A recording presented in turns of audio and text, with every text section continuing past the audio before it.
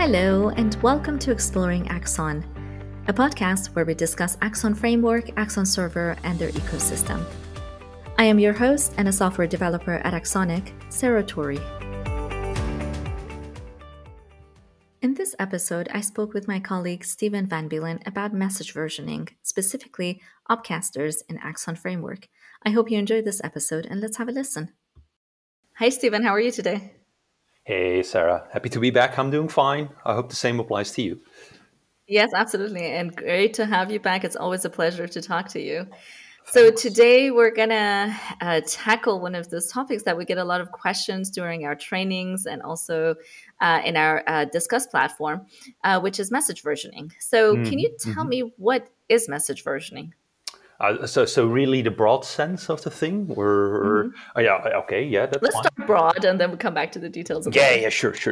There are plenty of details we can discuss when it comes to message versioning.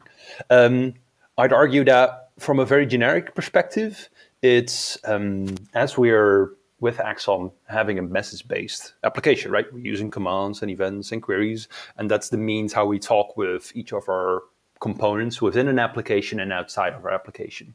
At a certain moment, you'd create a version of your application, which you're going to run in production. Let's say we got version 1.0 or 0.1, whatever you want to start off with. You have a certain idea of what your messages look like at that moment in time. So maybe they have an identifier, some commands make a change on a name, so there's a name field in there.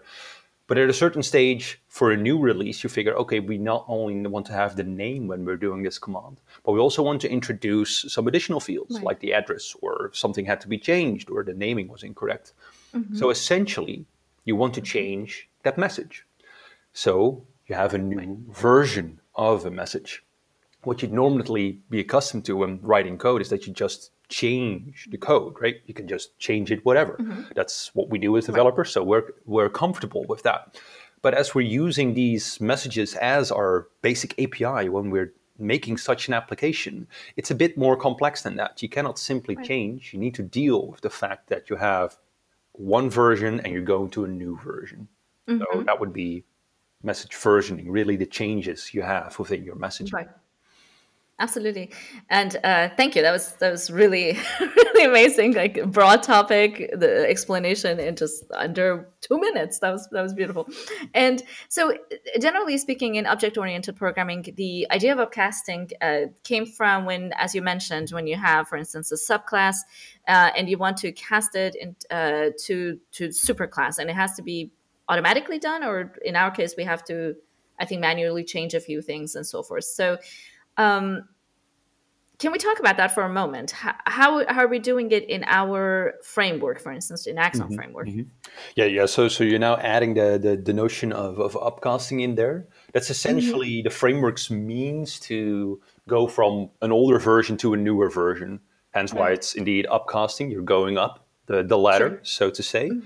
How the framework deals with this is we're very focused in this on an event basis. We see that the strong suit with allowing those different versions is when it comes to events, because you're storing your events indefinitely. This is where you're basing everything on. So those streams of data, those separate deltas, you will need to be able to cope with those till the end of time. So maybe you have events from 10 years ago. From 10 years back, you still want to be able to handle those events as if they happened today with some minor changes to it. The upcasters in Axon Framework essentially work on a stream of events, because this is when you're retrieving events. You always do this on a stream, either from a point in time when you're updating your query models from a CQRF perspective, or when you're loading an aggregate for event sourcing. Then you're grabbing the aggregates event stream. So in both cases, you would be receiving a stream of events, and you would essentially push them through your upcasters. And the upcasters would validate, okay, do I need to do anything with this? If yes, then it will do that operation. If no, it will just, disregard that operation, really. Right, absolutely. And so when you mentioned that it's done in a stream of events, basically, is it particular to Axon Framework or any sort of event sourcing, basically, procedure you take? is it done the same way? That's actually a very good question. I'm not very familiar how other frameworks or how custom solutions, because well, there are definitely people who make a custom DDD and event sourcing application, right? Sure. How they deal with this. I'd argue though that you want to keep the order of your events. Right. That's very Absolutely. important. You need to know the Yeah. order of when things have occurred. As well, if an event changes from one version to another because you have a new message version in place, Absolutely. I'd argue that that order is still very important. Absolutely. So, And that's when we talk about that this procedure will basically allow you to do non-destructive refactoring, yes, right? Because you're yes, keeping your history of events intact, which is really, exactly. really important. Yeah. That Perfect. yeah, Yeah, no, go that's ahead. Sorry. good to point out. Yes, I haven't touched on that, but it's not like we're updating our events. That's a Right. hard no, right? You cannot Yes, in absolutely. real life. You cannot change history. Your events are history. Don't do this. It's Yeah. just on the fly. You do the upcasting. So how can you allow an upcaster to see what version of serialized objects they're receiving? Yeah. How do you do that? This is an interplay between retrieve in the framework. It is right.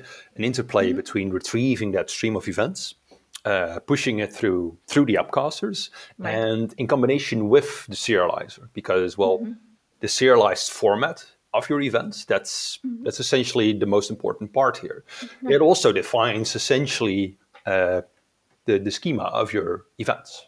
What version they've been serialized in, because that's how you're Right. going to deserialize them, and essentially that's also the most efficient moment to change them with the Right. serialized format instead of the actual Java objects. So it's the serializer which would deserialize the object to a certain extent, not to the Right. full-fledged solution just yet. So Right. not to your actual object that you have created. And it's in there that we provide you with the version of the event. I see. Yeah, And do you that's have information to you can retrieve. Sorry. Yes. absolutely? And so when you're upcasting from one event to the next event, and that version changes, for instance, you have version X, the next one obviously becomes X plus one. Is that done through the framework, or again, do we have to manually do that? And So can we manually do that? Do we have any control over that if it's done automatically? definitely, I understand where you're going to. Yeah, there's a notion of you create your events, you need to define what version they are, of course, right? Right. You need to, when you're publishing those events, we need to store that version of those events. Right. In the framework, this is what we call a revision. The payload revision would be what the columns actually called. If you would look in the database schema or in Axel Server, you would see payload Right. revision.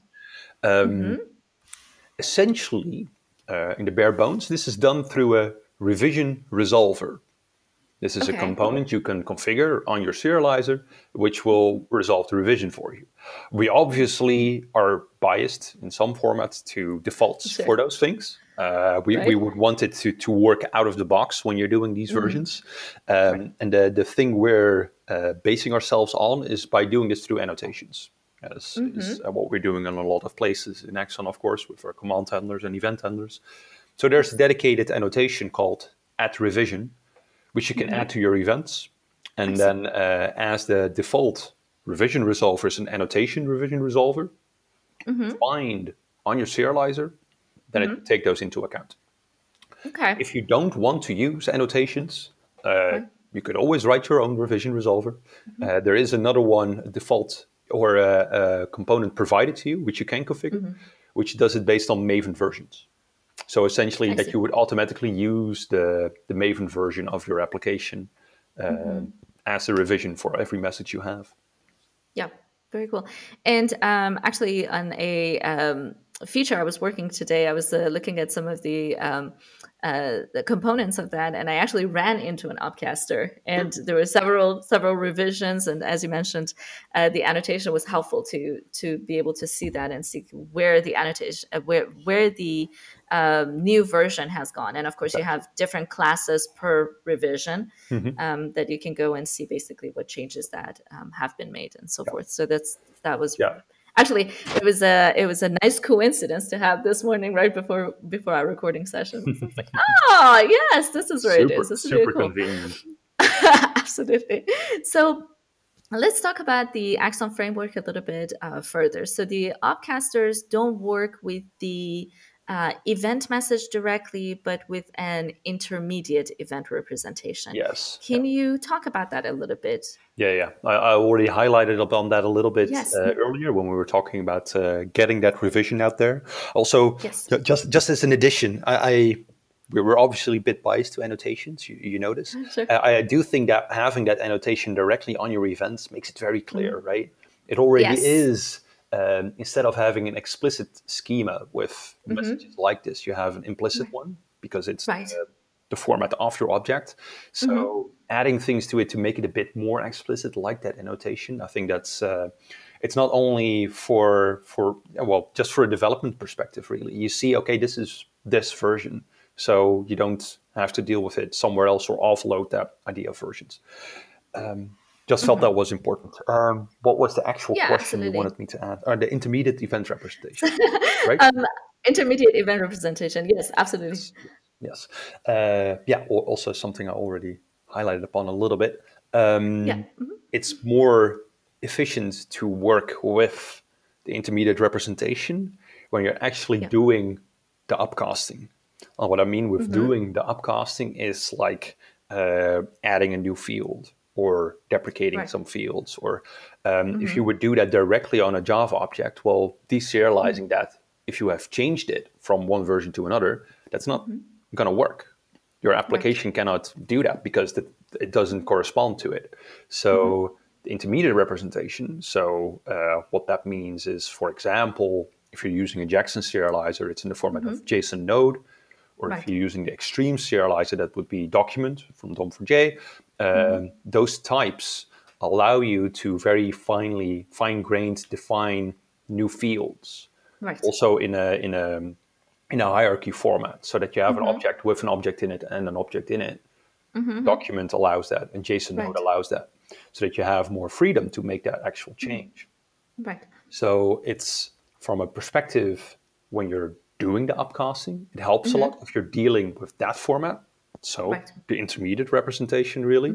So intermediate from the perspective that normally you'd store as byte array and you're Right. going to a Java object. So it's really in the middle, just Right. before going to the actual object. Object. Also done by the serializer, Yeah. essentially, you would define. I see. Now, in particularly, again, going back to our framework, because we do use aggregates, aggregate identifier, and so forth. So, are the message aggregate identifier, the aggregate type, timestamps, things like that, are they adjustable by the intermediate event representation? Gee, I can't talk. So I think the most honest answer would be it depends. No, Yeah. Okay. Yep. that's I'm being familiar with that answer. yeah, right, Yes. yeah, yeah. Let me trail back. So the intermediate event representation, that's the place where you are allowed to change the format essentially. Right. This is the Right. Right. object you would use to perform the upcasting on. The things you could change out of the box on that thing, the intermediate event Right. representation, are the type being the fully qualified class name typically of the message, the revision, because you need to go from one version to another. So you To need to be another. able Right. to change that. The payload can be changed, and the Okay. metadata can be changed. I see. This means that aggregate identifier or message identifier or timestamp or aggregate type, if it's an event coming from an aggregate, aren't automatically changeable. But there's a but. This intermediate event representation, that's an actual interface the framework Right. provides, which does give you handles to retrieve the timestamp or retrieve the aggregate identifier. Or so, well, you could create your own, which does Right. allow you to change those fields. It's, Gotcha. however, not done out of the box. Okay, fantastic. So, changing the aggregate type, shouldn't that be allowed though out of the box? Do we support that through the frameworks upcaster? Yeah, so I agree.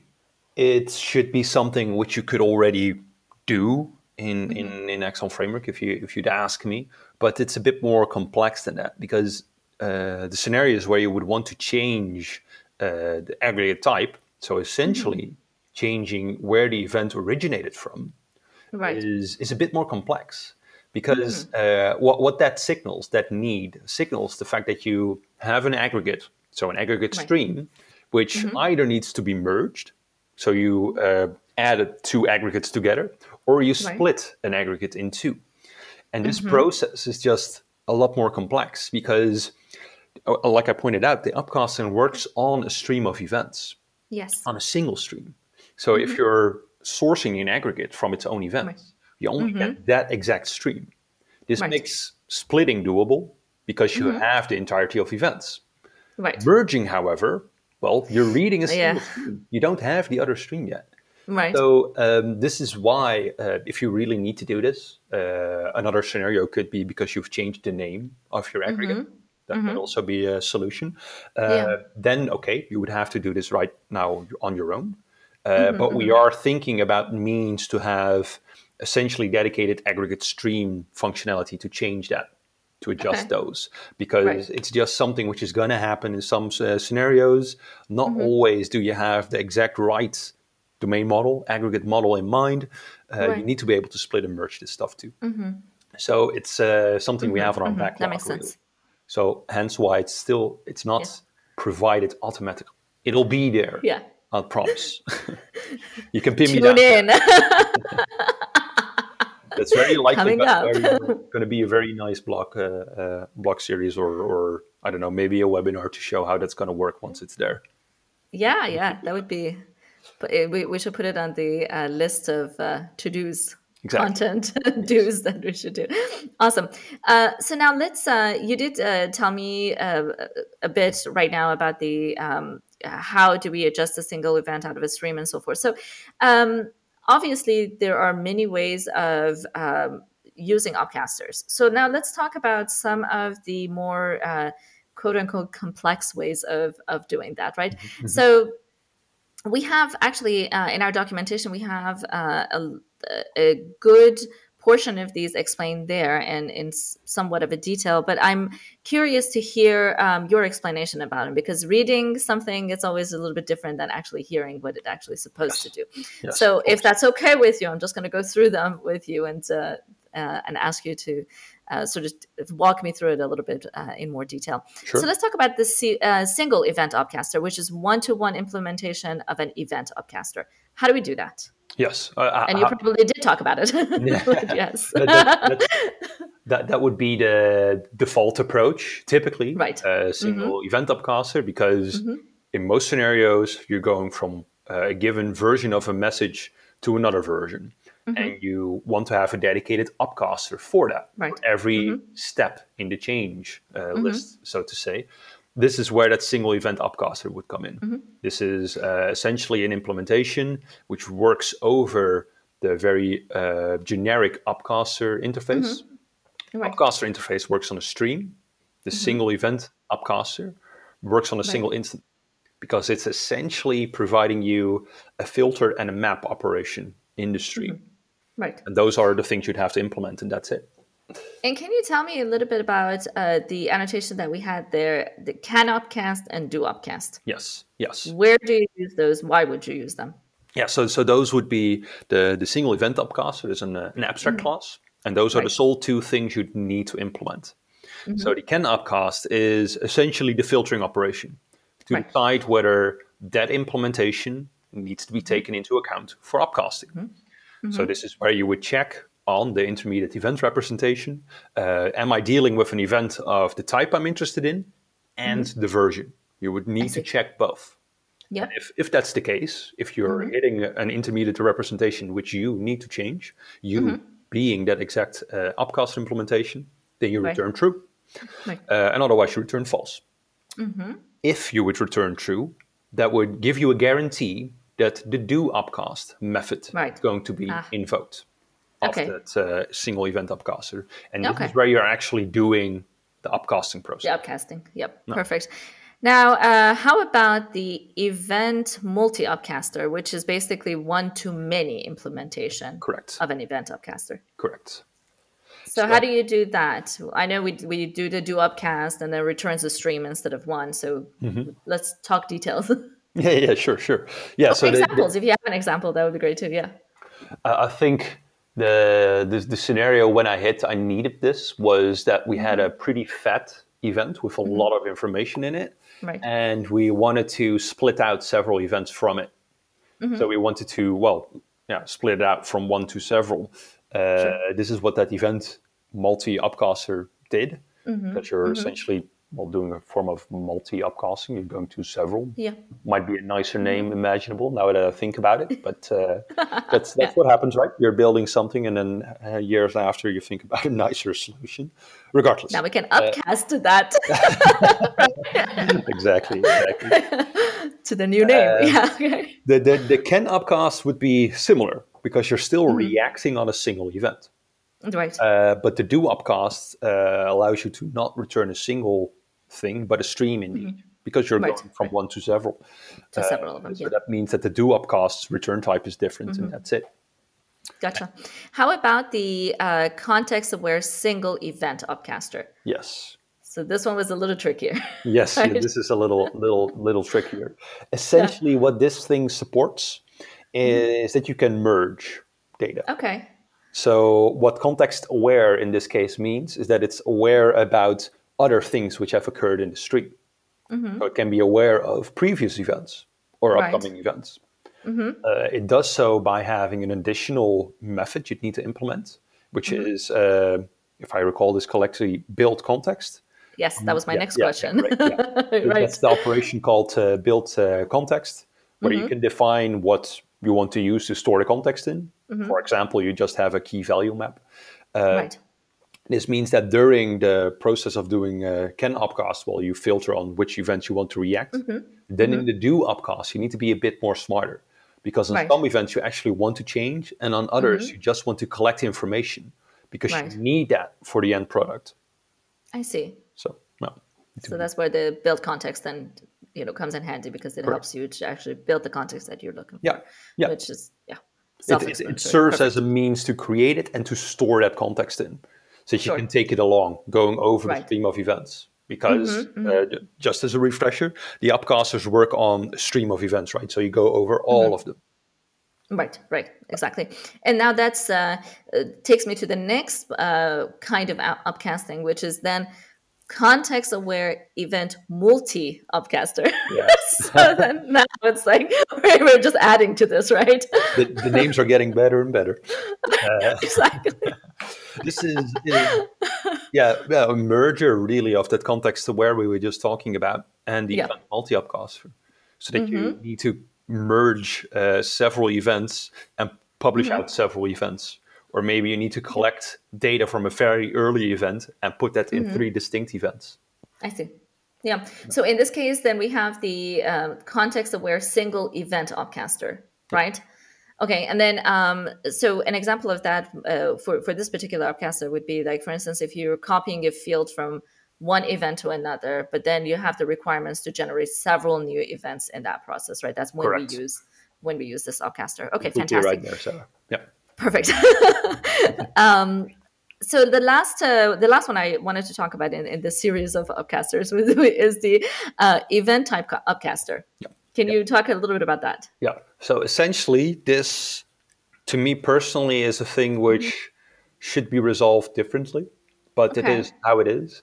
What I mean with this is, one of the earlier when we were discussing what you can change on the intermediate representation is the metadata, the payload, and the type. So Okay, the type yes. being the type of the message you're dealing with, and the revision. Now, Okay. this type, the name, essentially, in Axon Framework, this defaults to the fully qualified class name Okay. of your messages. So the package and the class name combined. Yeah. Now, Okay. essentially, if you have your classes and you want to move them from one package to another, this means you're changing the package name. From Axon Framework's Okay. perspective, this essentially means you have a new event because the name has changed. Whilst in essence, it's not a new event. Right.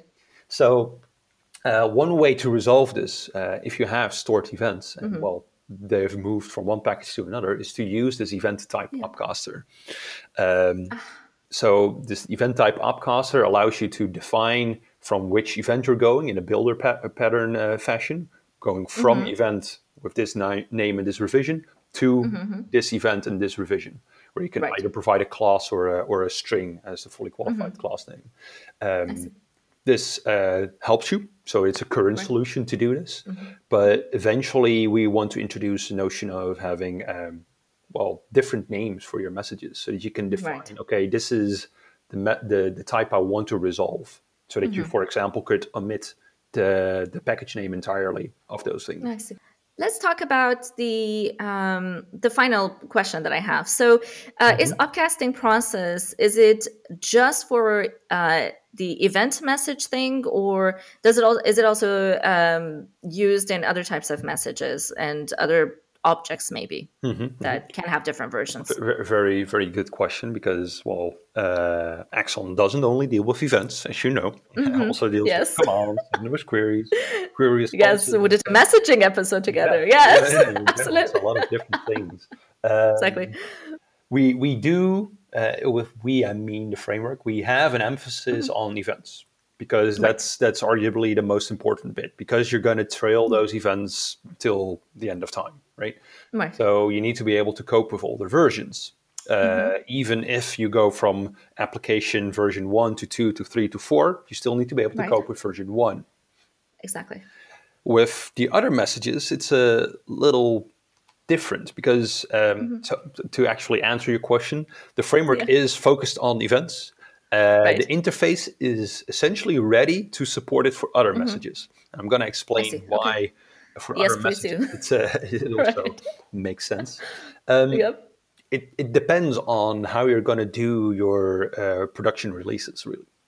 If you're doing let's say a big bang, so you just close off your old and start up the new, then Right. you'll only need to be able to cope with your old events.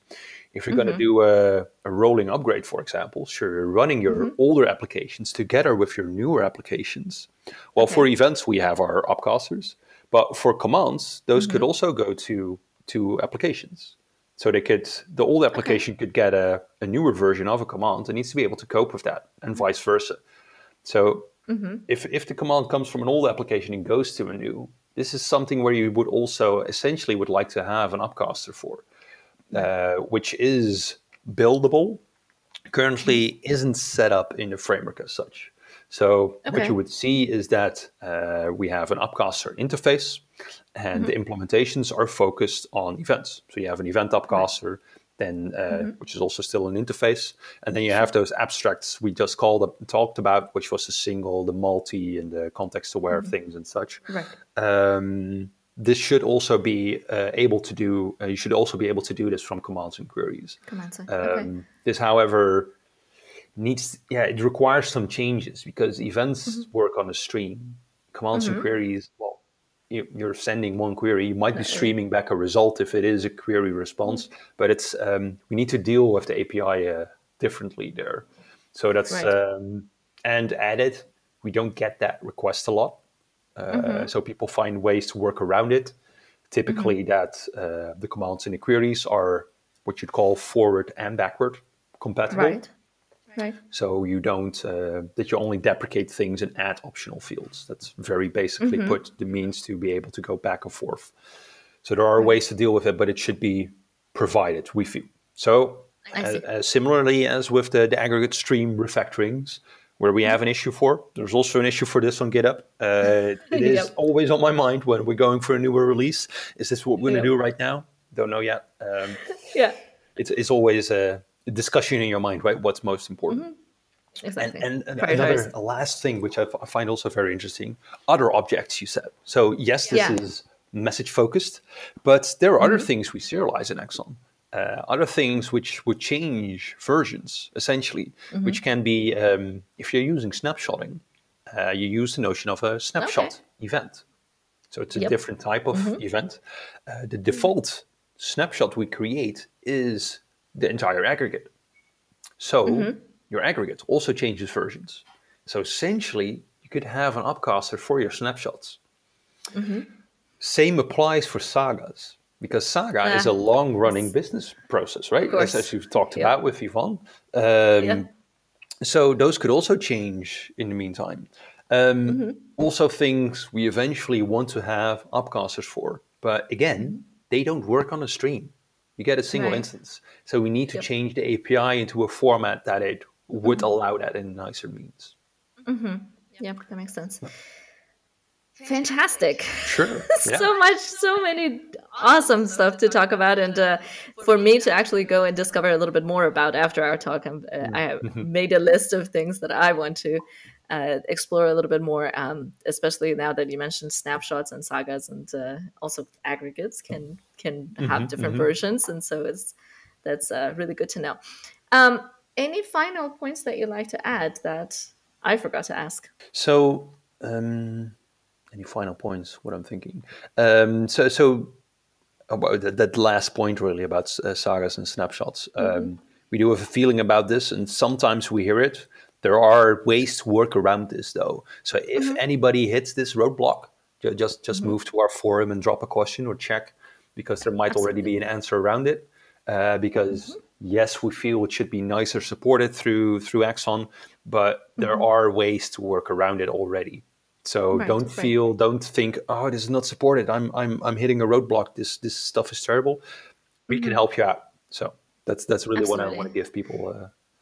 Yeah, and I'll include the link to it's basically discuss.axonic.io, Yeah, and I'll just include that link in our information section also.